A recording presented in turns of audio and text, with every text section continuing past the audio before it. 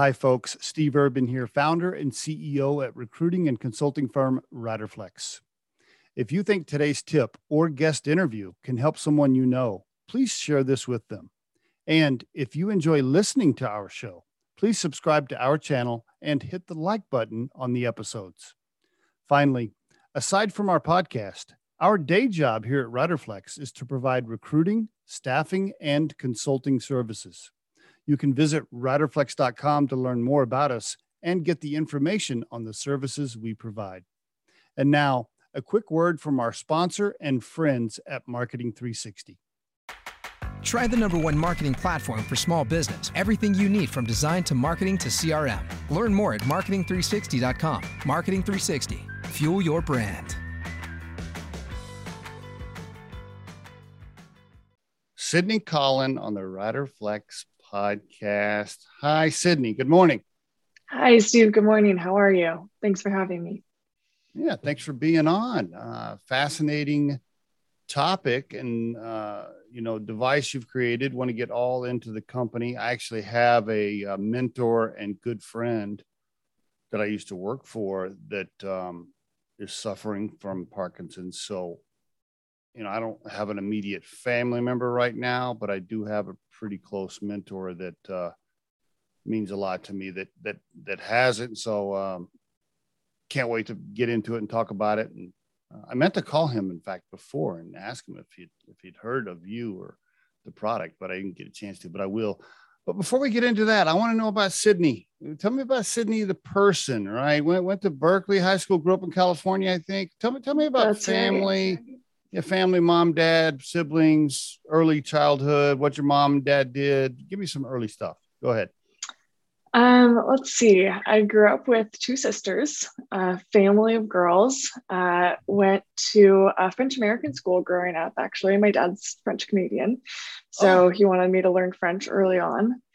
So when I was in 5th grade, I spoke French just as well as I spoke English. That's gone down pretty significantly from then, but that was one of the reasons. I think we'll probably get to this at some point, but that was one of the reasons I moved to France when I was in college for a little bit, to go kind of speak the language and live there. You kind of mentioned I went to a huge public high school, Berkeley High, which was a very interesting experience. My dad is a super nerd biostatistician. My mom does, marketing, is not a super nerd, but very, very smart woman. And neither of them really led me down the entrepreneur path. That wasn't really something that I had seen as an option for me growing up. Where were you with your sisters? You were in the middle, oldest? I'm the middle child. So my older sister is a year older than me, and my younger sister is 8 years younger than me. Oh, wow. They had one 8 years later. Well, was that like an accident? Like, oh, shoot. Oh, whoops. That was my mom and my stepdad had my little sister. So I think my stepdad just felt left out, wanted a kid. I see now. So your parents are divorced. How old were you when they divorced? I don't even remember them ever being together. I was about 2 years old when they got divorced. Okay. All right. My parents are best friends. They always have been. I think like a lot of people have this very traumatic experience of their parents getting divorced. That wasn't the case for me at all. I felt really lucky to have 4 parents growing up. That's pretty cool. And he lived close? Yeah. Yep. My parents live about 10 minutes apart. And they're still best friends to this day. They go on hikes together every week.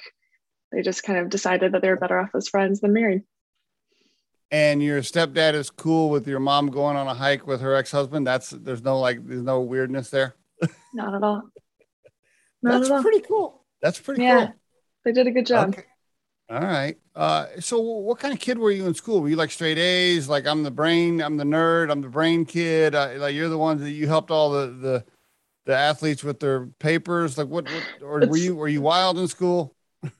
It's so funny that you ask that, because I remember freshman year of high school, I was taking chemistry, and there was this football player that would always come to me and be like, "City guys, your homework." And I was like, "No, Do your own homework. So I definitely was a nerd, but still social. I've always been very social. I think Went the to parties. real Did you get in any trouble? Did you like get arrested? Did you get like were you in any parties where your dad had to come get you or anything cool? I haven't been arrested yet. I did go to some parties in high school that I probably shouldn't have been at. The cops definitely came, but that was a normal thing at Berkeley High. We just had kind of crazy parties. Yeah. Okay. So you were an average teenager, but you made good grades. I definitely made good grades. I was definitely a straight A student. I will say that. I was social, but I also made sure that school came first all the time. But it was one of those things where I didn't really feel like I had to rebel because my parents are pretty laid back and very kind of, I would walk out the door of my mom's house and be like, all right, mom, I'll see you in 3 days. And she'd be like, all right, honey, be safe. Let me know if you need anything, so it was just, I always had a lot of independence. I always was able to make those decisions myself of, what is it that's important to me? What is it that I want to do? And of course, in high school, you get a little bit mixed up and wanting to go be social and hang out with all your friends, but school was always the first thing for me from day one. Isn't it true that if you suffocate your kid too much, right, it could backfire on you? I think there's a balance in there somewhere, right? But that's pretty cool. All right. So, and then it was an interesting upbringing. It wasn't similar to any of my friends that I was around for sure. Did you know you were going to go to Cal Poly? Talk to me about how you decided where to go to school. So I decided in my anatomy class. So I really like to build things. I like to understand how the body works. I like to understand how the brain works. I had watched this video, this TED Talk in my anatomy class senior year or junior year of high school about this brain controlled prosthetic. And the people that were speaking were biomedical engineers. So it's like, oh, biomedical engineering sounds cool. And so I started to look at programs that had biomedical engineering. Cal Poly was one of them. Cal Poly is, well known for their engineering program. I went there, I visited. It was an amazing campus, amazing place. They had one of the big factors that drew me in was they had this thing called the QL Plus program, Quality of Life Plus lab, where they had students that were building prosthetics for people in the community. And that to me was so cool that the first year I was in college, I could go in and start building something and creating something for somebody. Okay. And so I visited the campus and applied early decision and got in and really didn't apply anywhere else. That was pretty much it. Scholarship because you were a straight A student? I didn't get a scholarship. A scholarship, I think, at Cal Poly is all financial based. I didn't. I see. Okay, very good. All right. So you start going to school. You didn't have any aspirations to be an entrepreneur. You weren't like, I'm going to own my own business someday. That wasn't part of the plan. It was not at all. Not even a little bit. Even when I had the opportunity to get into that, I immediately was like, okay, well, I'm going to go find some business people to take over this business. I'm going to go back to my research. Wow. That was not my plan. It was not my desire. Things changed pretty quickly. Okay, now I want to walk into your business. Before I go there, how about now? What's your social situation now? Are you married, kids, partners, dogs, cats, single? What's your story? Yeah, this is something that my co-founder asks me every day. He goes, Sydney, what does work-life balance mean to you? I'm still figuring it out, man. I am still trying to figure it out. Conceptually, I, really value being able to get outside and make sure that I'm forming relationships and creating my own life outside of work. Practically, I end up working a lot more than I would like. Yeah, I'm single, no kids, no dogs, no responsibilities other than my work baby. Sounds to me, though, like maybe you've had a few relationships that you scared them off because they're like, okay, well, she works all the time. Like I never see her or whatever. Is that accurate? That's probably pretty true. Yeah. It hasn't been something I've prioritized. I understand. Okay, very good. It doesn't get lonely. Oh, first of all, being a CEO is awful lonely, right? That's a lonely job. Then you come home and you go, okay, there's nobody to talk to, and I'm wondering what to do. What do you call your dad? Your mom? Who do you call when you're in those lonely, scary CEO moments? I'm pretty close to my family. Okay. I have, I don't know if this is something to talk about here, but I have started seeing somebody. I recently moved to Austin to try and become a little bit more of the in the startup scene here that's growing and creating, which has been such a cool experience for me. And I started seeing somebody when I moved here, and I think that he understands a little bit because he also is a workaholic. But it is kind of interesting trying to figure out, okay, how do I do both? How do I make sure that this person understands that they mean a lot to me, but they also understand that when an investor calls, I need to take it, It's tricky, right? In that phase as a founder, as a startup founder. And I'm glad you're talking about this, because I think a lot of people, they struggle with that, right? If you're starting a business, you're working all the time, or you're at least thinking about it 24/7, right? It consumes your life because you're trying to get it going. You want to have relationships, so to speak, outside of work for downtime and so forth. But it is hard, especially if they don't understand. Is he in startup? He's kind of, he would describe it as a startup, but they've been private equity backed from the very beginning. So it's not really the same. Yeah, it's not really the same. Yeah. Well, at least he's somewhat, I think that's also important for partners or spouses. If they can somewhat understand the life and what you're going through, it does make it a little bit easier. Work-life balance is important, even as a startup founder, because if you don't turn it off from time to time, it can really burn you out. Do you have a hobby? Do you do anything, or can you put your laptop down and go do anything? Any chance that I can be outside, I will. So I like to hike. I like to run, bike, climb, whatever I can do outside in the sun, I will do. I don't generally like to swim. That's the one thing, though. I won't get in the ocean. I just really don't like to be cold. I really, really dislike being in cold bodies of water. So anything that I can do, like with a jacket on outside, I will do. You moved to Austin, so you won't be cold too often. Have you been there during the summer yet? I moved here in August, so I was here a little bit during the summer. It was hot. Yeah, I like Austin. In fact, I used to live in Austin, but June, July, and August it's kind of rough a little bit. It is. Oh yeah, it is. But you kind of get used to it, and you go to the pool as much as you can, and stay in air conditioning, which kind of sucks because you want to be outside because it's so beautiful and sunny, but make it work. It is a good startup scene. Okay. It is. Let's go. Let's back up to, okay, you're in school. Tell us the story about how this came to be with Parkinson's, and walk me through it because I think what happened was, I don't want to share. I'll let you share the story, but walk us through it. Go ahead. So let's see.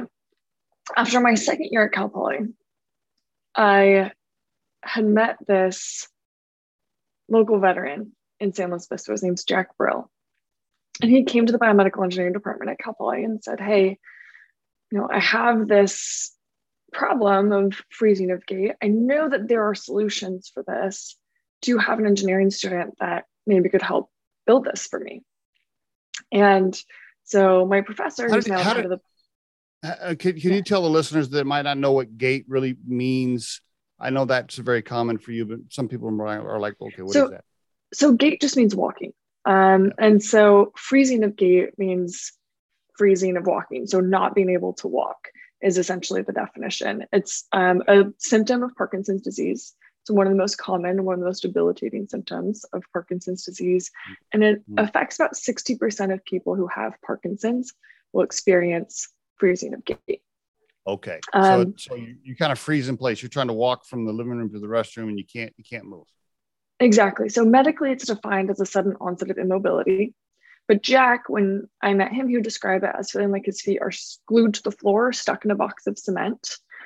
So all of a sudden, no matter how hard you try, you just can't pick up your foot. It can be a really, really frustrating symptom for people. It's also a leading cause of falls for people with Parkinson's disease because it comes on suddenly. I see. All right. So he comes to you and he says, "Hey, can you help me? Like what? Hey, I have this problem. I know that there are solutions. Can you help me build something?" Yes. Was he using something already? So he was going to his physical therapy. And what they do in the physical therapy for anybody who experiences freezing of gait is they use these auditory and visual cues, like putting down parallel lines of tape on the ground and saying, step over these lines of tape, or putting on marching music and asking people to step to the beat of the marching music. Those types of cues they were using in the physical therapy clinic. So he said, okay, I know that these things work for me. And I know that there's a way to make them portable. I just need someone to help me build it. Okay. All right. And you're like, okay, great. You love this kind of stuff. You're like, I love building things. I love the research. Fantastic. So yeah, okay. Yeah. All right. And plus it's a good cause. So you're like, okay, yeah, sure. All right. Yeah. For me, it was a great way for me to use my engineering skills, help somebody in the community. I got to be on a project, got to be building something, and it was just a fun way to learn, and be able to help somebody. So that was really what was attractive to me about it. And it was, helping one person who could really use the help.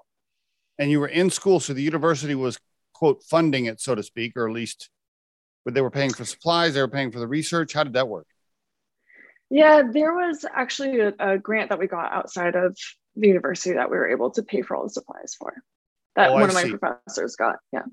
Okay. All right. So did you start a company then separately from the university? You started an LLC and that LLC got the grant. So the Cal Poly doesn't own any piece of the company or anything. Okay. No, Cal Poly is actually great about this. They have a very liberal IP policy. All of their students automatically own all of the IP that they create while in the school. That is not true of other universities. And other universities, if any student invents something while they're at the school, that property, that IP is property of the university until they create some licensing deal or create some type of deal. Cal Poly is not that way at all. By default, the students own all of their own IP, which is amazing and fantastic and makes it really easy to come out of Cal Poly and start a company.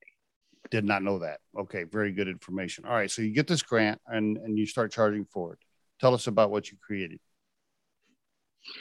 So we basically took, the research, that showed that there are all these visual and auditory cues that are effective. We took the most effective visual and auditory cues, which was a green laser line that's projected onto the floor in front of you and a metronome. Combine them into a simple portable device that can attach onto any cane, walker, or walking pole. So we basically created something that we could just attach onto a walker that Jack was already using. And for Jack, it actually had the green laser line, it had a metronome, and it had like a kind of like, not a radio, like a little iPod, basically. It would just play like 10 of his favorite songs. Because for him, having songs also was super helpful. We started, when we went into manufacturing later, we realized that everybody else doesn't really want songs playing out of their cane. But for Jack, we used all three of those cues and kind of put it in this big cardboard box that we showed him for the first time. That was our first prototype, and he absolutely loved it. And then we got it in a not cardboard box. It's still huge. And we attached it onto his walker, and we were able to start testing it and see that it was like night and day for him. The ability to be able to walk and move around on his own with these laser lights is kind of baffling. Wow. Okay. So I'm trying to vision that. So, and by the way, on your website, getnextstride.com, there is a video and it shows an elderly man using a walker. That doesn't happen to be Jack. We have multiple videos on our website. One of them is Jack. Oh. And one of them is one of our current customers, John Pistachi. We also use him. And then there's one other customer that we have in there that Okay. uses the device. I was watching that video. So the box, I guess we'll call it a box. It attaches to the walker. Is that how it works?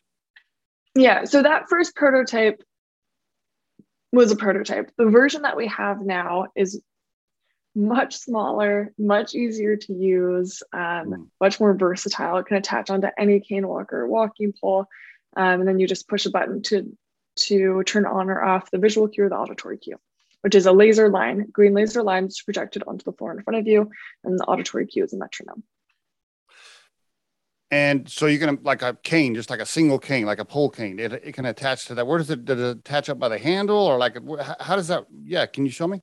Yeah, that'd be great. Sure. I carry around this little like travel cane that folds up. Okay. So I can show you. Yeah. Okay. Okay. And then the device here, let's try and figure out how to show you this on the video. So this is the device. It comes in this little box here. Okay. And it gets shipped. If you open it up, this is the actual device. So it's about the size of the palm. Okay. And the way that it attaches, you can see these little hooks on here. We have this rubber band that goes around. It's going to go around the cane on this side, and it's going to attach onto the hook on the other side. Do you see that? I see. Okay. So like this. Oh, okay. All right. And we'll pull it around and attach it right there. Okay? Wow, that's super. So then, that's super easy. Go ahead. Super easy. So then the laser line is going to come out of here. So you can change where the laser line goes, how far in front of you it is by changing this. Move it up or down that way. And then you can change also kind of how far side to side it is, because if you're on a cane, if you're right-handed, you want it to be a little bit more this way. If you're left-handed, you want it to be a little bit more this way, so that it's right in the position that works for you. And you said it makes a sound too. Can you play this? Can you make it do the sound or no? Sure. So there's also, so that's the main unit right there. And then there's also this unit that goes on top here that has these two buttons. Okay. That's going to go right next to the hand, so that when you're holding the cane, all you have to do is move your finger to turn on either of those cues. So I'll press this button to turn on the laser. I'll press this button to turn on the metronome. Let me get it all set up for you first. Do they always use the visual along with the audio, or sometimes they just use one or the other? They can use either one or the other. So some people like to use both at the same time. Some people will use, the laser line in some situations. They'll use the metronome in other situations. It really depends on the person and the situation that they're in. Okay. So this is the metronome sound. And then we can change the speed. We can change the volume. Are they supposed to step per the beat? Are they supposed to step per the beat? Yeah, so that's the slowest it goes. And this is the fastest it goes. Most people will be somewhere like this. And they try and step to the beat of the metronome every time they take a step. Interesting. Does that work? Thank you for showing me that. That's very cool. By the way, does it charge like a USB? You just plug it in, USB or whatever, to the wall? Exactly. We have this little USB right here that you'll plug into the wall. We supply one of these little blocks, but people have these anyways. So you don't really need to use ours. Then you just kind of plug it into your computer, plug it into the wall. You can keep it on the cane when you do that, so you don't have to be taking it off and putting it back on all the time. Does the charge last all day? It'll last for about a week for most people. Oh, really? Interesting. Okay. All right. What if I forget to turn it off? Does it go off by itself? It doesn't go off by itself, but if it doesn't have, if you don't have the laser light on or the metronome on, it's really not going to take that much charge, because all it's doing is lighting this little LED if it's on. Okay. And that's, you can have that on for a long time. It's not taking that much power. Does it work because it's telling the brain, it's reminding the brain, or it's doing something? Tell me why it works. Yeah. Okay. This is where you're going to roll your eyes at me, because I'm going to tell you all this brain stuff, but let me tell you the brain stuff and then I'll kind of simplify it for you afterwards. How's that? All right. Okay. So the reason that freezing of gate happens is that there's a specific neural pathway in the brain that's getting damaged or disconnected that makes it so that when your brain is sending that signal to initiate movement, that signal doesn't get to the motor neurons that are activating your muscles. So in layman terms, basically there's a disconnect between the brain and the body. What we can do with these cues is we change the pathway that the brain takes to initiate those movements.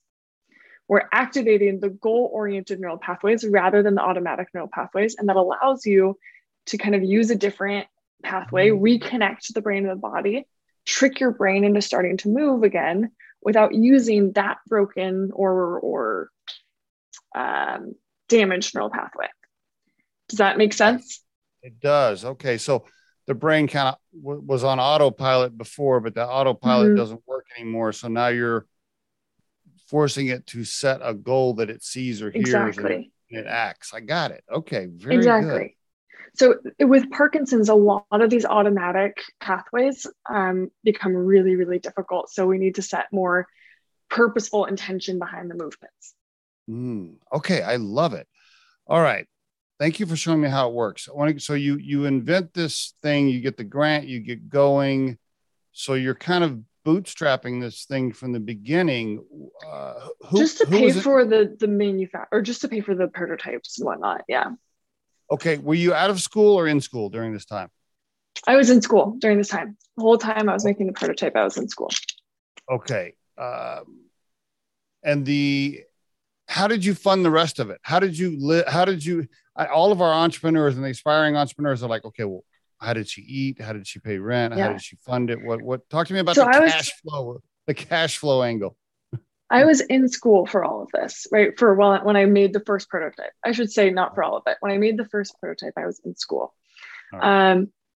What ended up happening was my advisor at the time suggested, she was like, hey, Cal Poly has this entrepreneurship contest where you can win, I don't know how much it is now, $30,000 you can win for your startup idea. Maybe you should go apply. This is a product that people need. Maybe you should check it out.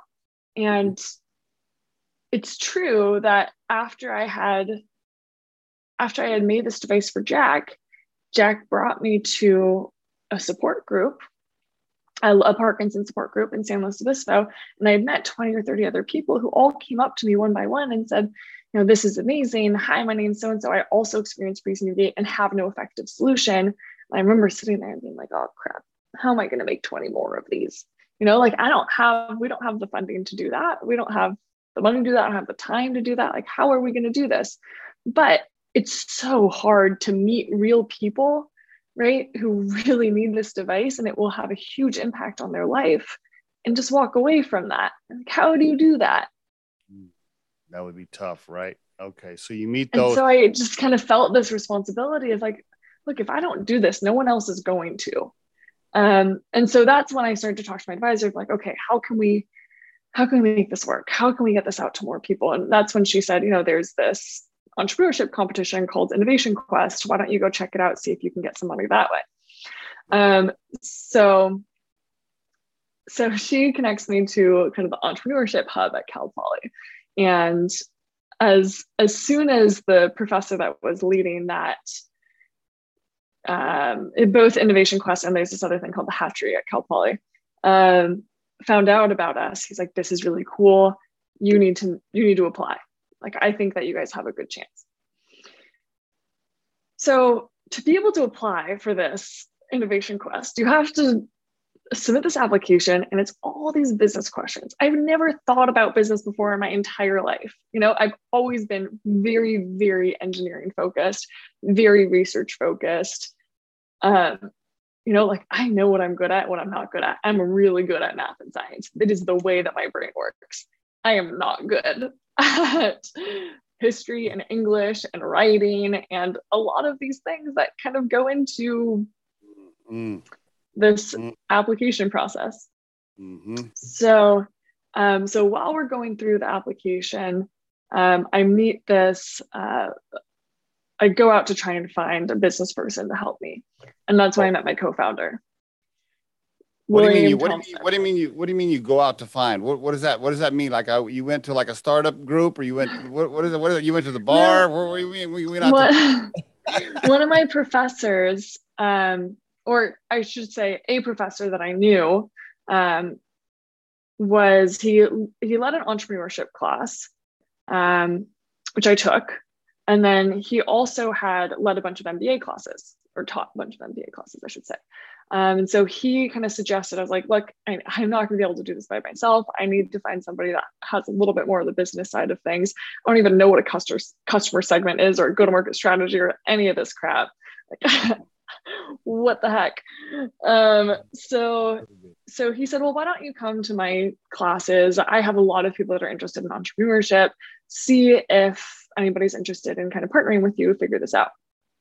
So I love it when William tells this story, because I think it's hilarious. Because he'll describe this as like, okay, there's this chick that like comes in the beginning of my class, first 5 minutes, people come in and do presentations. She's drawing these things on the board. I have no idea what she's saying, but it sounds kind of interesting. Which is really funny, because if you hear, like, you think I talk too much about the brain now. If you heard me at the beginning, before I've been knocked down by all my advisors and my co-founder saying, Sydney, nobody cares about how the brain works. It's not what we're here for.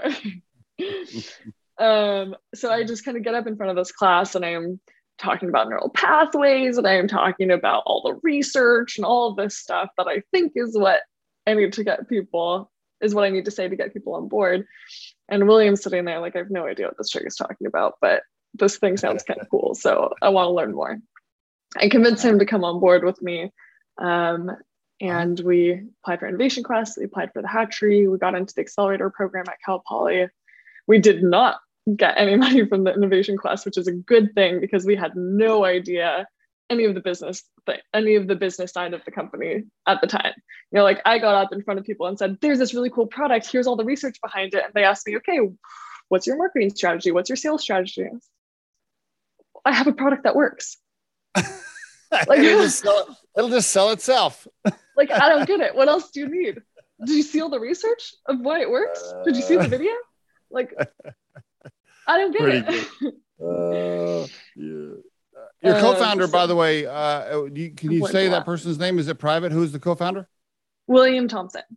William Thompson. And did you say, yeah, come on in, you got to buy your way in to get equity? I'm going to give you sweat equity. I'm going to give you half right now.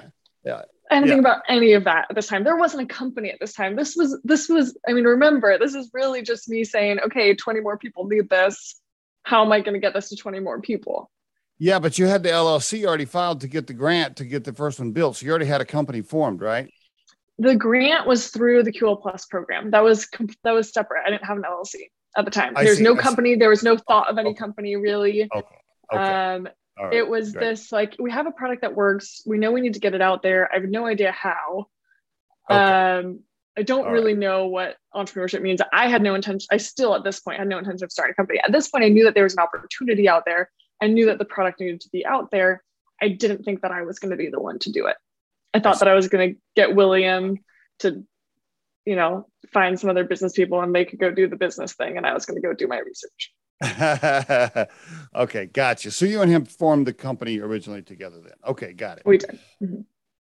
All right, very good. So then you eventually you have to raise some cash to get more built, I guess, right? Did you do some friends and family? Did you do a seed round? What'd you do? So in the accelerator program at Cal Poly, they give you $10,000. So that was the first thing that we got, was that $10,000 from Cal Poly. Did they grab a piece of the company for that 10 grand? They do not. Okay. All right. Go ahead. It's a grant. Okay. Non-dilutive funding. Nice. At the end of the accelerator program, so this is a 3-month program, where they're like, hey, this is what business is. Yeah, engineers. It's not just about building cool products, believe it or not. You also have to know your customer. You have to sell it. You have to understand marketing. You have to understand all these other things. I'm sitting here like, whoa, I didn't know there was a whole other world out there. I thought you just built stuff and that was it. Turns out that's not it. There's a lot more to it than that. So I went through the accelerator program, learned a lot, kind of got a crash course in business. And we had a demo day at the end of the accelerator. I see. There's didn't a go lot well. of, no, it went surprisingly well. I had an investor come up to me at intermission. I was the third person, I think, to pitch. There's 10 companies, 8 to 10 companies. Might have been 8 companies. Somewhere along the line, you and William decided that you were the better speaker and better in front of people. So you were the pitch person. I never decided this. I don't know how this got decided. I think William was just like, you understand the research, so if people ask you questions, that'll be better. I don't know. William's always had much more kind of has believed in me a lot more than I have from the very beginning. He was definitely the person that pushed me into kind of leading the company and being the CEO. Okay, very good. All right, very good. And that's good that he followed you. But yeah. I've learned a lot from him in this whole process. I'm very grateful to have him on board. You were going to say, but something. Before demo day, like a week before demo day, I almost backed out of doing the presentation. I'm like, this shouldn't be me. You've seen me do these presentations. I am so awkward in front of people. I get so nervous. All I want to do is talk about the brain. When I get really nervous, I ramble and talk really, really fast like this, and it's not good for presentations. And so a week before demo day, I freaked out a little bit. I was like, well, you have to do it. I can't do it. I don't want to do it. Shouldn't be me. This isn't who I am. I'm an engineer. I should be coding behind a computer or building something. I shouldn't be in front of people. Why am I doing this? But eventually he calmed me down. He was like, look, Sydney, this is your story. This isn't my story. You're the person who met Jack. You're the person who's driving all of this. You need to be the person up there. And so I took a breath and I got up and did the whole thing. And it went really well. And I was nervous. I was so nervous. I was shaking up there on stage holding the mic. That doesn't happen. That doesn't happen to be the background photo on your LinkedIn profile where you're standing on the stage. That's that one. Yeah. Okay. Very cool. Yeah. It was in a big theater. I couldn't see anybody. I was on this big stage. There's a huge screen behind me. And I'm literally shaking. My voice is shaking. I can hear it. I've never done a presentation in front of this many people ever before in my life. But I feel like I keep getting to this point and then changing the subject, but it went well. At intermission, I had a couple investors come up to me. One of them comes up to me and he just goes, I'm in. What the fuck? Now, was the pitch? Excuse my language. You can that presentation. You were looking for funding in that presentation. You were trying to find investors in that that was the goal. Essentially, yeah. That is demo day is connecting to investors. But demo day is connecting to investors. You're not like saying, here's what you can buy in for. You're not pitching any numbers or equity or capital. At this point, we were not. There was no C Corp. There was still no LLC. We weren't. We weren't incorporated. We didn't have the option really if somebody wanted to come in. We didn't really have that available yet. All right, you're gauging interest and trying to connect. And he walks up and says, I'm in. And you're like, okay, cool. And he says, I'm in. And I just kind of stood there and I was like, what does that mean? You're in. And there was somebody next to me. I still don't know to this day who it was, but I think she was a professor at Cal Poly. There's somebody next to me that was like, ask him to get coffee with you. Like, do something. And so I was like, okay, well, you want to grab breakfast, like talk more about this. I ended up connecting with him. He left town that day, so I met him in Berkeley. He's from San Francisco, and got coffee with him a week later, and he had a check written and ready to hand me before any meeting after that one presentation. Wow. And no pitch deck, none of it. Okay. Well, he saw me present and that was it. Did he say when he handed you the check, did he say, by the way, I want this piece, this amount of the company? Was he pitching that? At that point, yes. At that point, we had gone to our advisors and figured out, okay, Okay. what made sense for us. We were able to set the terms.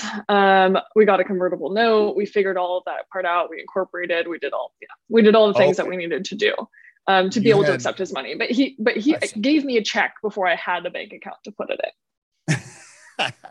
Like I had a physical check. I was like, I've never held this much money in my life. Like, what do I do with this? Can you tell us how much it is or no? $50,000. $50,000. Now, at that point, you were living off of the $10,000? The $10,000 grant. Yeah. Mm-hmm. Okay. So I was actually still in school at this point. We got our first funding while I was still in school. I still had 6 months left of school. Okay. All right. You still had 6 months left of school. You're living. So I didn't pay myself until after I graduated. All right. You're living in some little apartment eating ramen noodles every day, or what's pretty much, yeah. Okay, you get $50,000. You call your co-founder, and you're like, "We got $50,000." You probably go out that night, celebrate a little bit, a couple of drinks. Yeah, I'm not very good at that. I should be better about it. I remember when we closed our first $1 million round, I kind of walked into the meeting and said, "All right, that's done. What's next?" I know that I should be better about celebrating the wins. It's one of the things that's kind of on my list, but I'm very what's next? Yes. Has all the money you've raised so far, is it PE, VC, or just private angel folks, or a mix, or what is it? So the round that we're doing right now is the first VC money that we're getting in on board.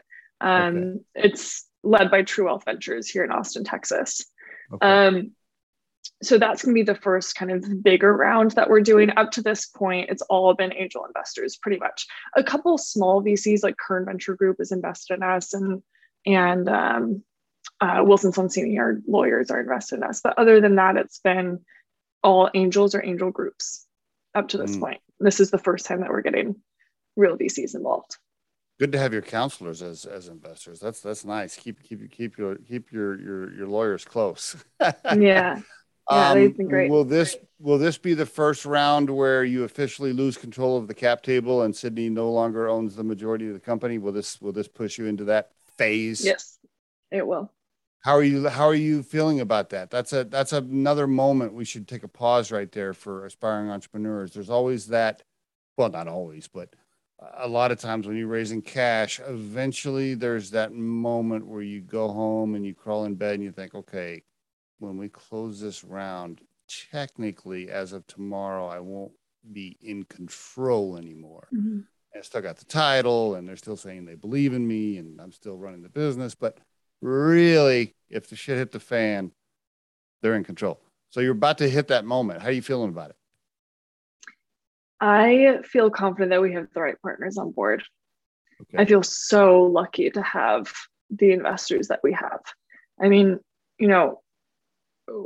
everything hasn't been amazing this whole time. And, COVID hit and we had to kind of change strategies, and we had to, make some changes and talk to people about changing expectations a little bit. And our investors have all been so incredibly supportive. I feel so lucky because this is not the way that it's been for everybody. I know founders who are just getting called and yelled at nonstop from their investors because they're not hitting their sales targets, because things are changing, because there are things out of their control that are changing what's happening in the business right now, in the world right now. And I feel incredibly, incredibly lucky that actually that first investor that I was just telling you about, when COVID hit, I think it must have been like June of 2020, he called, or maybe it was May. I don't know. It was some time early on in COVID, but it was definitely like there were shutdowns happening. It wasn't like just the very beginning. And he called me, and I remember getting that call and being like, oh crap. And I answered it, and he's like, Sydney, how are you doing? What can I do to help you right now? And I almost cried. I thought that was so sweet. I thought it was so incredibly supportive of him to be calling me and seeing how he can help, not telling me that, I need to fix the pandemic. Right. Very cool. How much cash have you raised total so far? About 1.5 million 1.5 before this round that we're doing. Can you tell us what this round's going to be? No, can't tell us. I can't tell you what this round's going to be. Okay. All right. But is it still open? Can you still get in, or it's done? It's baked. It's still open. It's pretty subscribed right now, but we can oversubscribe a little bit more. There's, a little bit left, but really not. By the time we launch this, you're not looking for any more. Okay. All right. Very good.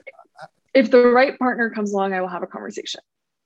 Okay. If they're interested, then what's the best way to get a hold of you if that type of person wants to get a hold of you? What should they do? Sydney@deorodevices.com is my email. SIDNEY@deorodevices.com. Okay. So, by the way, it's Deoro Devices is the quote parent company, and I guess NextStride is the product. Is the product, right? Okay. There's no parent company webpage. It's the product webpage, which is getnextstride.com. Is that accurate? If you type in deorodevices.com, it'll just take you to the same website.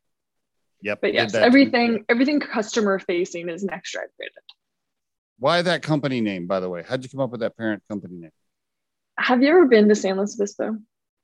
I have. Have you ever been to Montaña de Oro? I don't think so.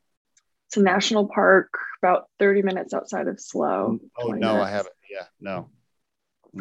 It is the most beautiful place I've ever been in my entire life.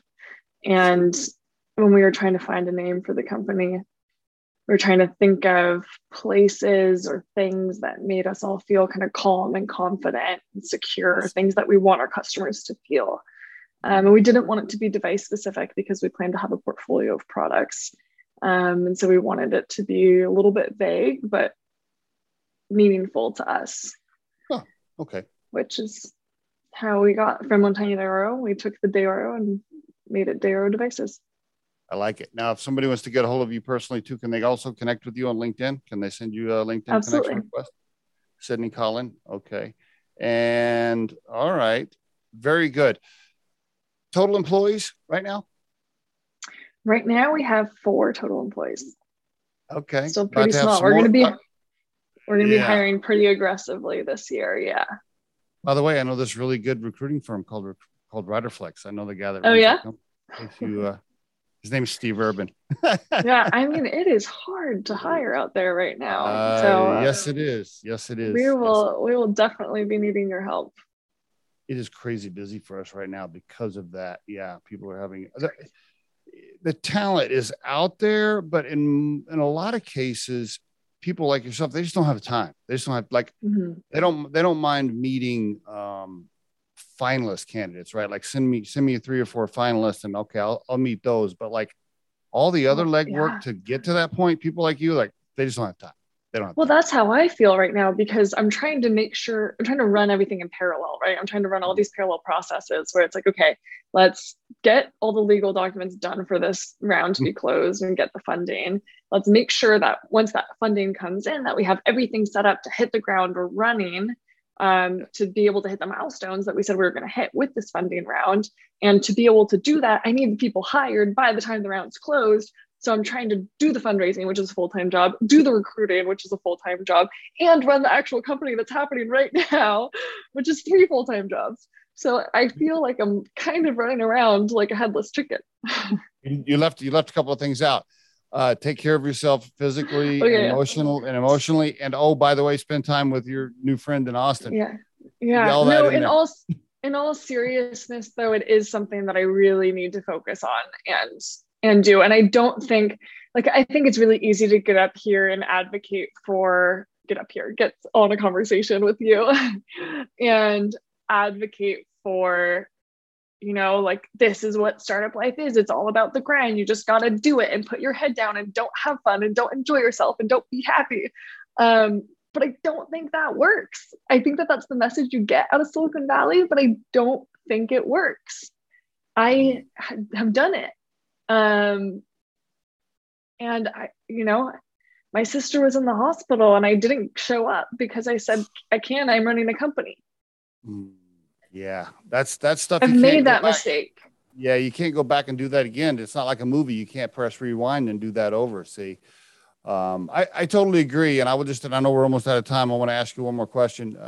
But for the listeners, even myself, I'll just tell you from experience running recruiting firm RiderFlex as a founder, we're like $1.5 million a boutique recruiting firm, right? So it's a business. We have employees. It's not huge, but it's super stressful. And I have found that when I disconnect, and I live in Colorado, so I will leave the laptop at home. I'll go up into the mountains and I'll camp for a few days by myself, solo, and I'll go to an area where I do not have cell phone reception. Yeah. And I will come back 48 hours later, and I'll come back with new ideas. I'll come back with thoughts of creativity that I just didn't have to give my brain time for. I feel refreshed. I feel recharged. I can't tell you how important that is to really do as a founder. Like, you do need to find your thing, whatever that is, and disconnect. Yeah, I'm still trying to figure out kind of where this balance is and how to make it all happen, how to make it all work. And I think it's really easy to say, oh, I'll take a break when, but you never get to a point where you're like, okay, now things feel good and I'm going to take a break, because that's what startup life is, right? It's always moving and it's always changing, and there's always pressure to do something, to do more.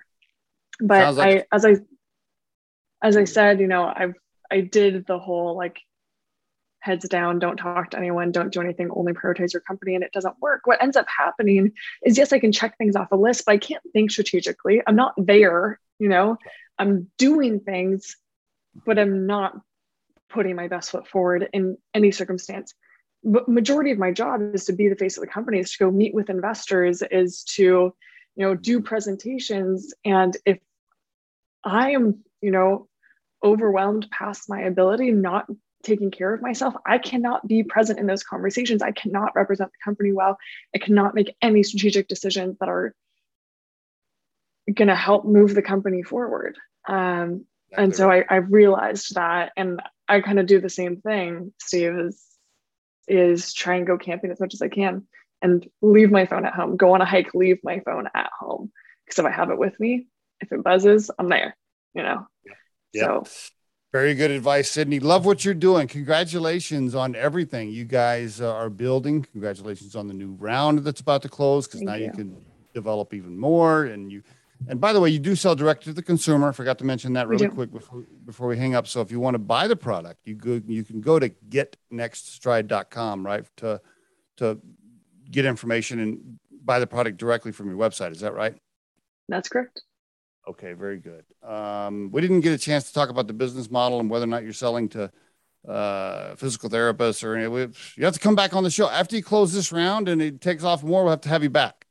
That sounds great. Sydney, thank you very much for being on the RiderFlex podcast. I really appreciate it. Thanks for having me, Steve. It's great to talk.